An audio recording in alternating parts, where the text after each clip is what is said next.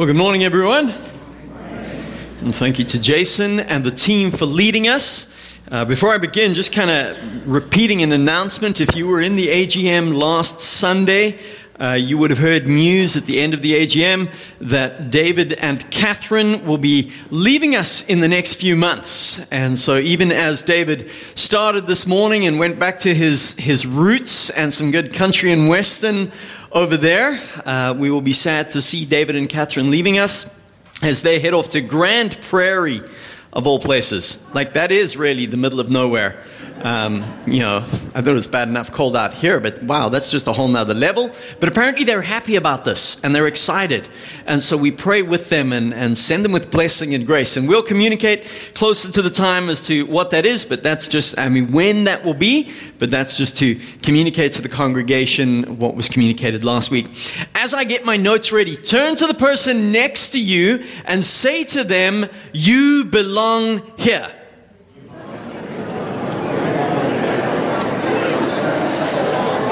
And now there could be a person on the other side of you that you missed out. There could be somebody sitting in front of you or behind you who is alone. Turn to them.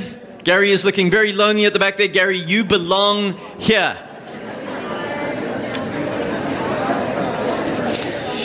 Okay, it wasn't a whole long conversation. I'm glad I saw some people waving at people across the auditorium. And yes, indeed, you belong here. You may have been a part of this church for so long that you feel like you're part of the furniture. You belong here. You might be visiting with us this morning, and unless you don't live in the area, you belong here.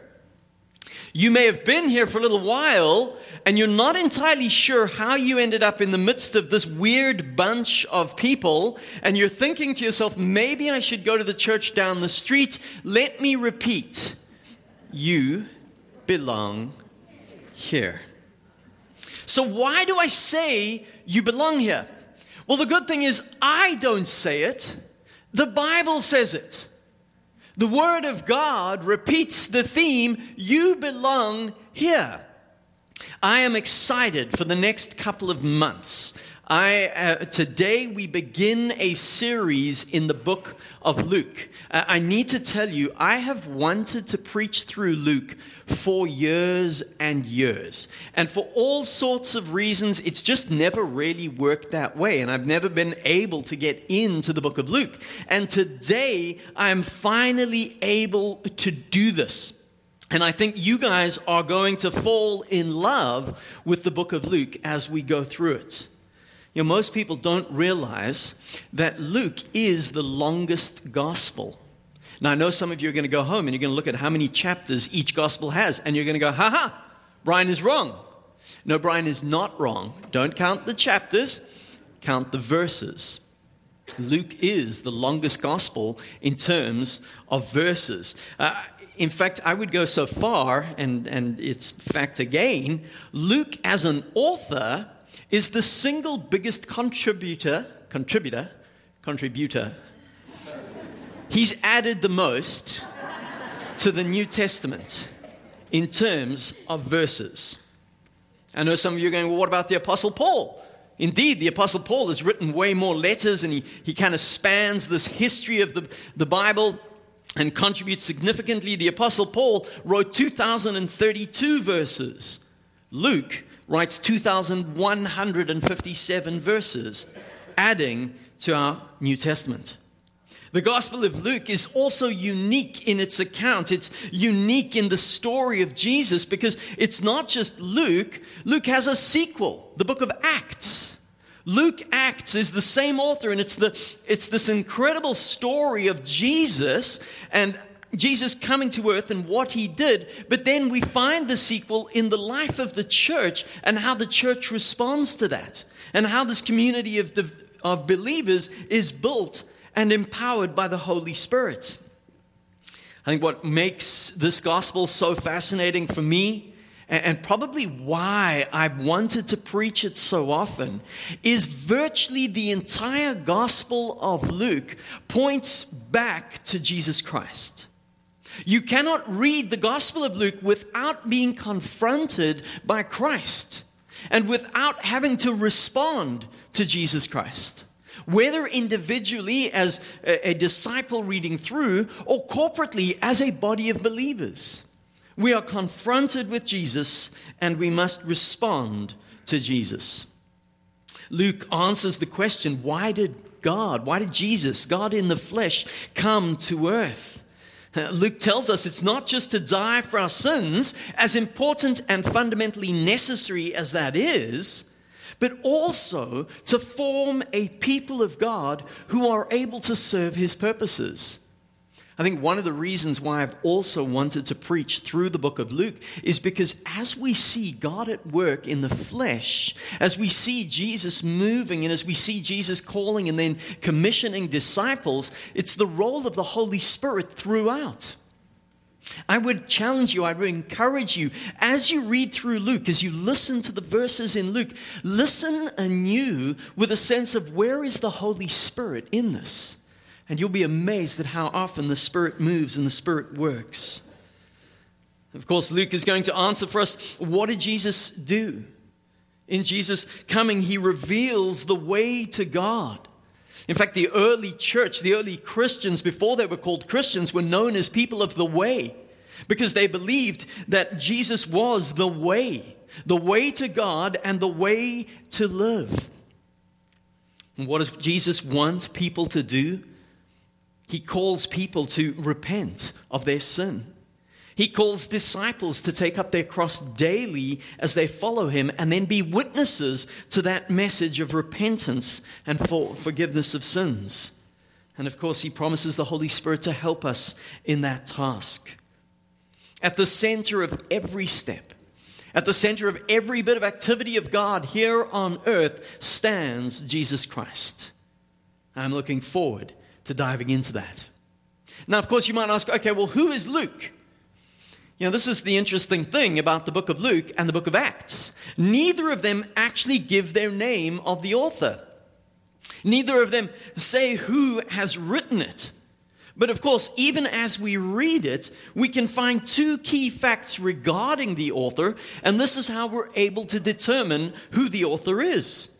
We know that the author was not an eyewitness to the events described, but rather this author has taken the other accounts, both written and oral, and has put them together, summarizing and also expanding on key points to summarize the life of Jesus. We also know, secondly, that the author was a companion of Paul. We know this because we read through the book of Acts. There are multiple we passages. And that narrows the possibilities right there to a few candidates. This is where we then go to church history and church tradition. Because the church fathers, the historians of the early church, unanimously agreed that Luke, the doctor, that's conferred in Colossians chapter 4, they unanimously agreed that Luke was the author of both Luke and Acts.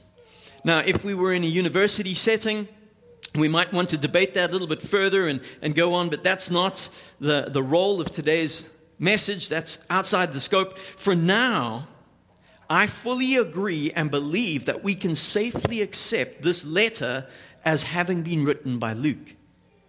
And written not just to Theophilus, a guy we're going to meet in a moment, but written to you and to I.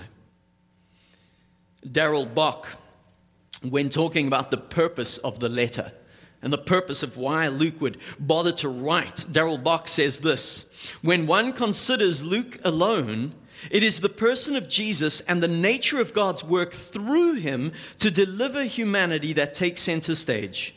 Theophilus is probably a believer who is a Gentile or a non-Jewish Semite or a God-fearer, and he may well be wondering what he is doing in an originally Jewish movement that has faced so much rejection from the Jews.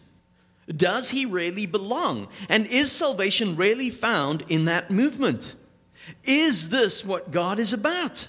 Luke reassures Theophilus that Jesus does stand at the center of God's redemptive plan by explaining how that rejection took place. He explains that the community Jesus formed must be prepared to walk a similar path. This is the purpose of the Gospel of Luke, to point to Jesus and to encourage believers. They belong in this community who need to trust Jesus and walk in his path. So what's the contemporary significance? And this is what I love about Luke. We might read the book of Luke and think, well, this was written to a Middle Eastern community in biblical times, and it has no relevance to us today.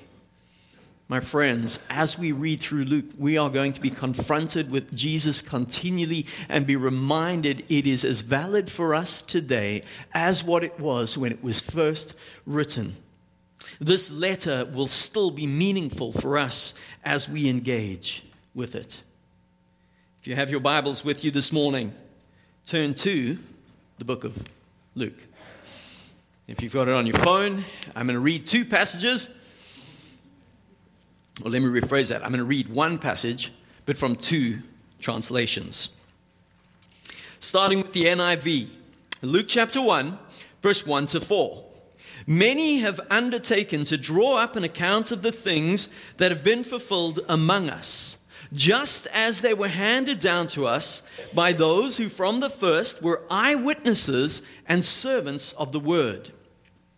With this in mind, since I myself have carefully investigated everything from the beginning, I too decided to write an orderly account for you, most excellent Theophilus, so that you may know the certainty of the things you have been taught. I want to read it now again in the ESV, not because I believe one is better than the other, but to show and to add to it, to build on it. And the English Standard Version translates it as follows. Inasmuch as many have undertaken to compile a narrative of the things that have been accomplished among us, just as those who from the beginning were eyewitnesses and ministers of the word have delivered them to us, it seemed good to me also, having followed all things closely for some time past, to write an orderly account for you, most excellent Theophilus, that you may have certainty concerning the things you have been taught. The opening portion of Luke is not simply these 4 verses that we've just read. The opening portion of Luke is Luke chapter 1, verse 1, all the way through to chapter 2, verse 52. And in this opening section of Luke, Luke introduces us to the person and ministry of Jesus Christ. Yes, we will meet a few notable characters along the way, just like John the Baptist and others. But even here in this opening portion, Jesus is the central focus and the central story. Jesus Christ is the reason. Now, I need to just quickly pause here and talk about Jesus Christ. For many people in the world today, Jesus Christ is simply a swear word. It's something we utter when we drop a cup or we hit our hand or we stub our toe. And so many people think Jesus Christ is Jesus' full name. Like Christ is the family name, Jesus is the first name. This is not the case. Yes, Jesus is Jesus' given name, taken from Yeshua, the Greek Joshua, the Hebrew Joshua. And it means God saves or means salvation. Christ is not Jesus' last name. Christ is his title. If we wanted to be true, we should actually be saying Jesus the Christ. Christ means the anointed one of God, the one set apart by God for a specific purpose. Jesus the Christ, our Redeemer who saves, anointed and set apart of God. And this is the focus of the Gospel of Luke, the one anointed to save us. This opening portion of the Gospel of Luke is going to do 2 things for us and show 2 things for us. Firstly, it's going to show us the superiority of Jesus Christ, initially over John the Baptist. And you and I might look at that and kind of go, well, we don't really get that. We don't understand that. Go back to this context. You see, John the Baptist steps into the scene 400 years after the last prophet has spoken to the nation of Israel. As far as the Jews were concerned, God had been silent. They had not heard his voice for 400 years. And along comes John the Baptist. Many Jews thought John was this amazing prophet, this superior individual, this person in touch with God who received from God and spoke to the people of God. And so it is crucial for us to see that Jesus is superior even to John the Baptist. But not only is this portion of Luke going to show us that Jesus is superior, it's also going to show us that God remembers and fulfills his promises. You and I use the word "I promise" or the phrase "I promise" far too frequently. You ever catch yourself promising something and you know you're not going to be carrying that out? I know that I've done that many a time when I've promised I won't forget to leave coffee cups lying around the house. Or I've promised I will take out the trash. But God remembers and fulfills his promises. And they are fulfilled in Jesus Christ. In these few verses, Luke answers the question as to why he's written this letter in the first place. Luke reveals that many others have told the story. The original Greek that we've translated as many accounts imply both the written and the oral tradition of the day.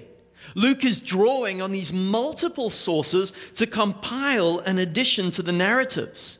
At no point is Luke suggesting that his is better than anybody else's or that we shouldn't worry about the others. No, Luke is saying, I'm taking all of these stories that I've heard and I'm compiling them together to add to the voice about God, to add to the story of Jesus. This is why he speaks about eyewitnesses and ministers of the word.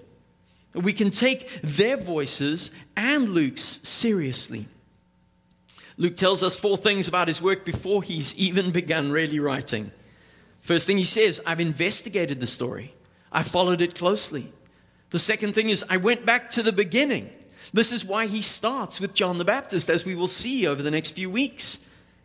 Thirdly, he's been thorough, having studied everything.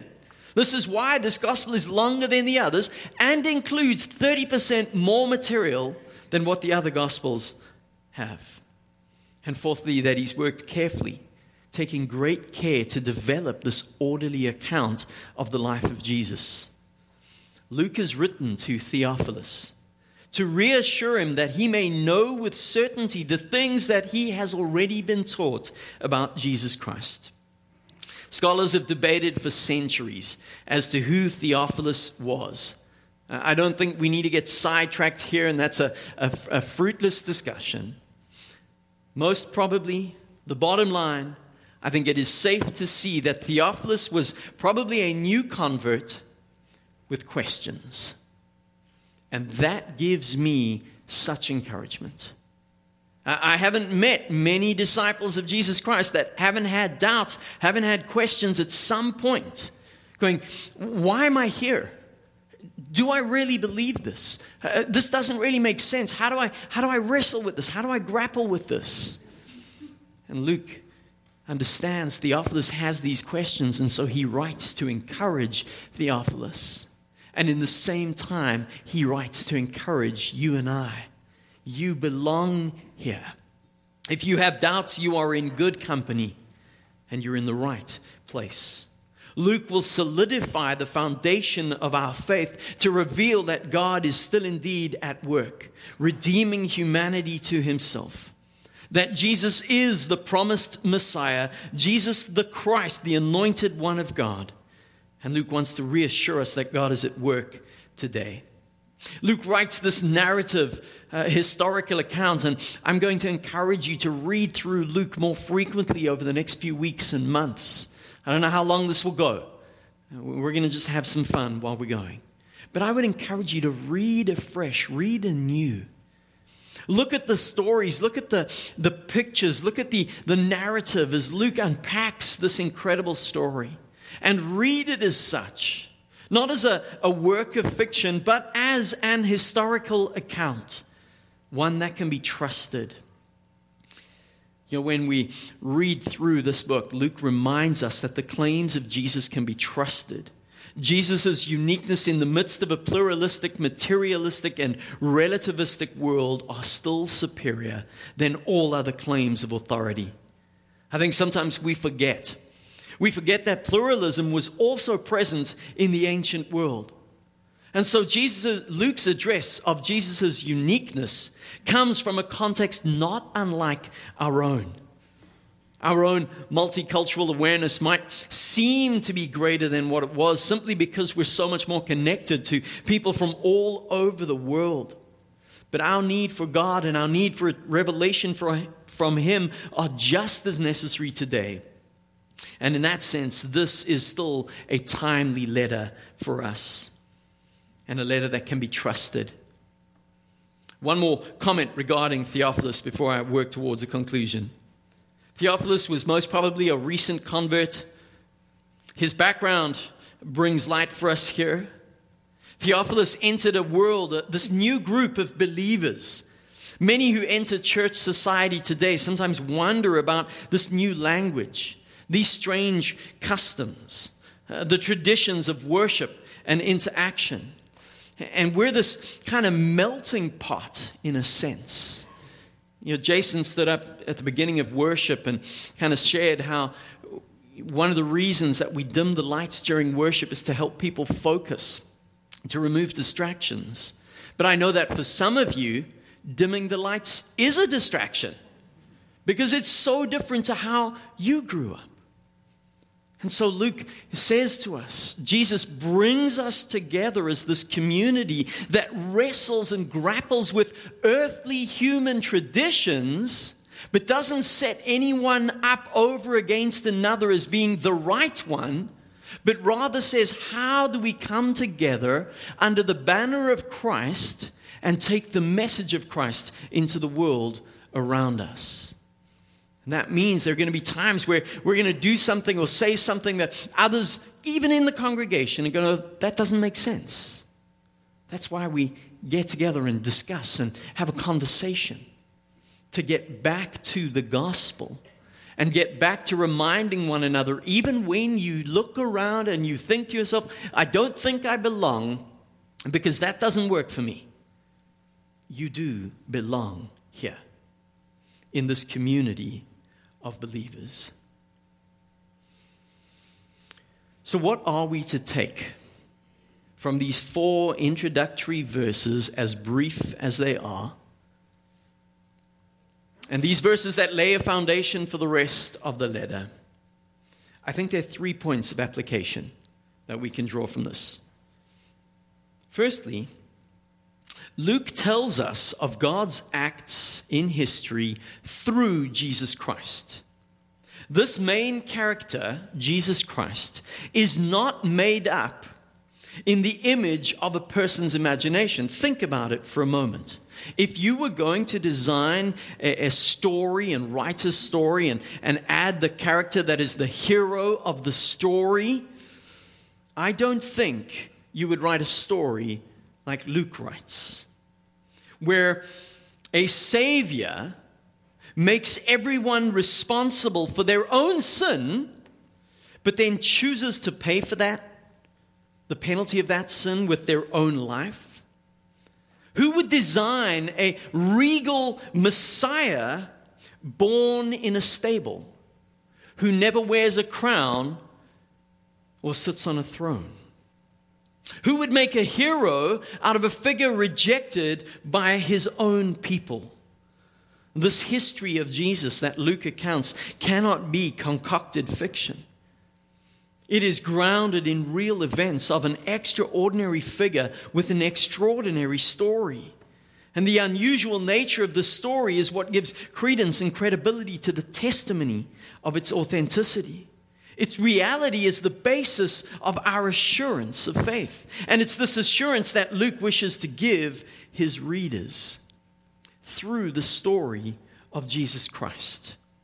It is God who is at work bringing humanity back to himself, into relationship. The second thing we can draw from the story is God wants us to see how we fit into his community.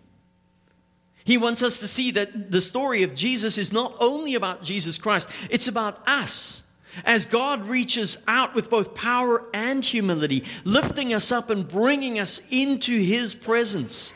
God takes people who were outsiders and brings them in and makes us insiders in his community. This group of people worshiping Jesus Christ. And that's what assures us God does what God promises. We can rest in the comfort of knowing that what God plans and what God reveals comes to pass. And then the third thing we can take from this is we can trust the gospel as we read it. It fascinates me how even in the scholarly community, there are those who argue that the Gospels are filled with fabrication, that they're confusing and they don't make sense. They're fabricated stories. Luke comes along as a historian, solid, reliable historian who records all the stories, who brings them together and reveals the truth, and in so doing, reveals the heart of God. Sure, he may not have had a recorder or a cell phone that he could whip out and film what was going on in that day. And sure, he may not have used footnotes as we would expect. But he lived in a community that passed the story on with great care and great integrity. They were sensitive to telling the story accurately. And so Luke records those and summarizes them for us.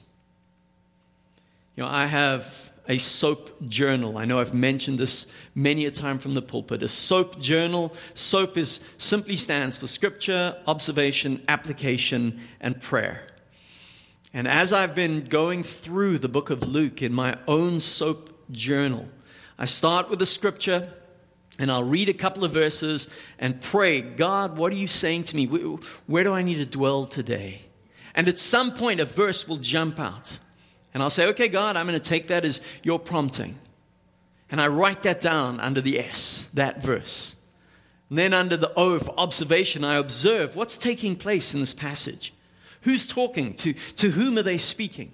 What are they talking about? What's going on? Who are the characters? And as I jot those thoughts down and put myself into that place and imagine hearing and seeing and being involved in that story, it's amazing how easily the application flows out. And the application, I jot down a couple of thoughts on, okay, God, what do I do with this? How do I respond to this passage? What do I apply? What do I go and carry out? And then P for prayer, I jot down my prayer. As I've been soaping my way through Luke, can I quickly terrify you to say that just in the first 4 chapters of Luke, I've got 20 entries. Now, we're not going to do 20 sermons through the first 4 chapters of Luke. You don't need to worry right there. But as I read through Luke chapter 1, verse 1 to 4, what did I take home from that? It's actually really simple. Luke says, I have studied to encourage you. This is the call for you and I as we read through the book of Luke. To study the account of Jesus Christ and then to share it, to encourage others. Doesn't that sound a little similar to something you've heard for the last couple of weeks? That we at White Rock Baptist Church seek to be a loving community of hope in Jesus Christ, worshiping God, and then growing in faith to impact the world. We study the story. We engage. We don't leave it to the guy behind the pulpit. We don't leave it to the people on the stage. You and I together need to be committed to studying the Word of God so that we know the story, so that we know the account, we know the truth, and we know the gospel. But then as we study it, we don't bury it, we don't keep it to ourselves, and we don't think, this is just for me. No. We study so that we can go out, encouraging one another and impact the world. I'm so blessed that so often one or two of you will send me an email of encouragement because of something that has happened to you. Don't just send it to me. Encourage those around you with the gospel of Jesus Christ. And as we do that, I believe we can impact the world.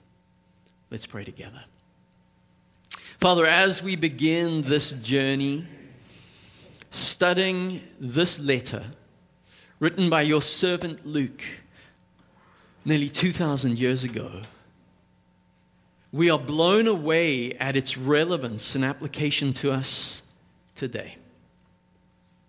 That indeed, God, we can trust it. Even in the midst of doubts, in the midst of questions, in the midst of concerns or even confusions, Father, we can come with integrity and humility in front of you, before you, in your word, and allow your Holy Spirit to lead us into truth. And so, Father, even as Luke writes to Theophilus and reminds Theophilus that many have been a part of this story, many have undertaken, many have studied, many have written, many have shared, so I too have taken that and I've studied it from the beginning. These events that took place in our midst, these events regarding the one who is Jesus the Christ. And so, Theophilus, I now write them for you so as to encourage you.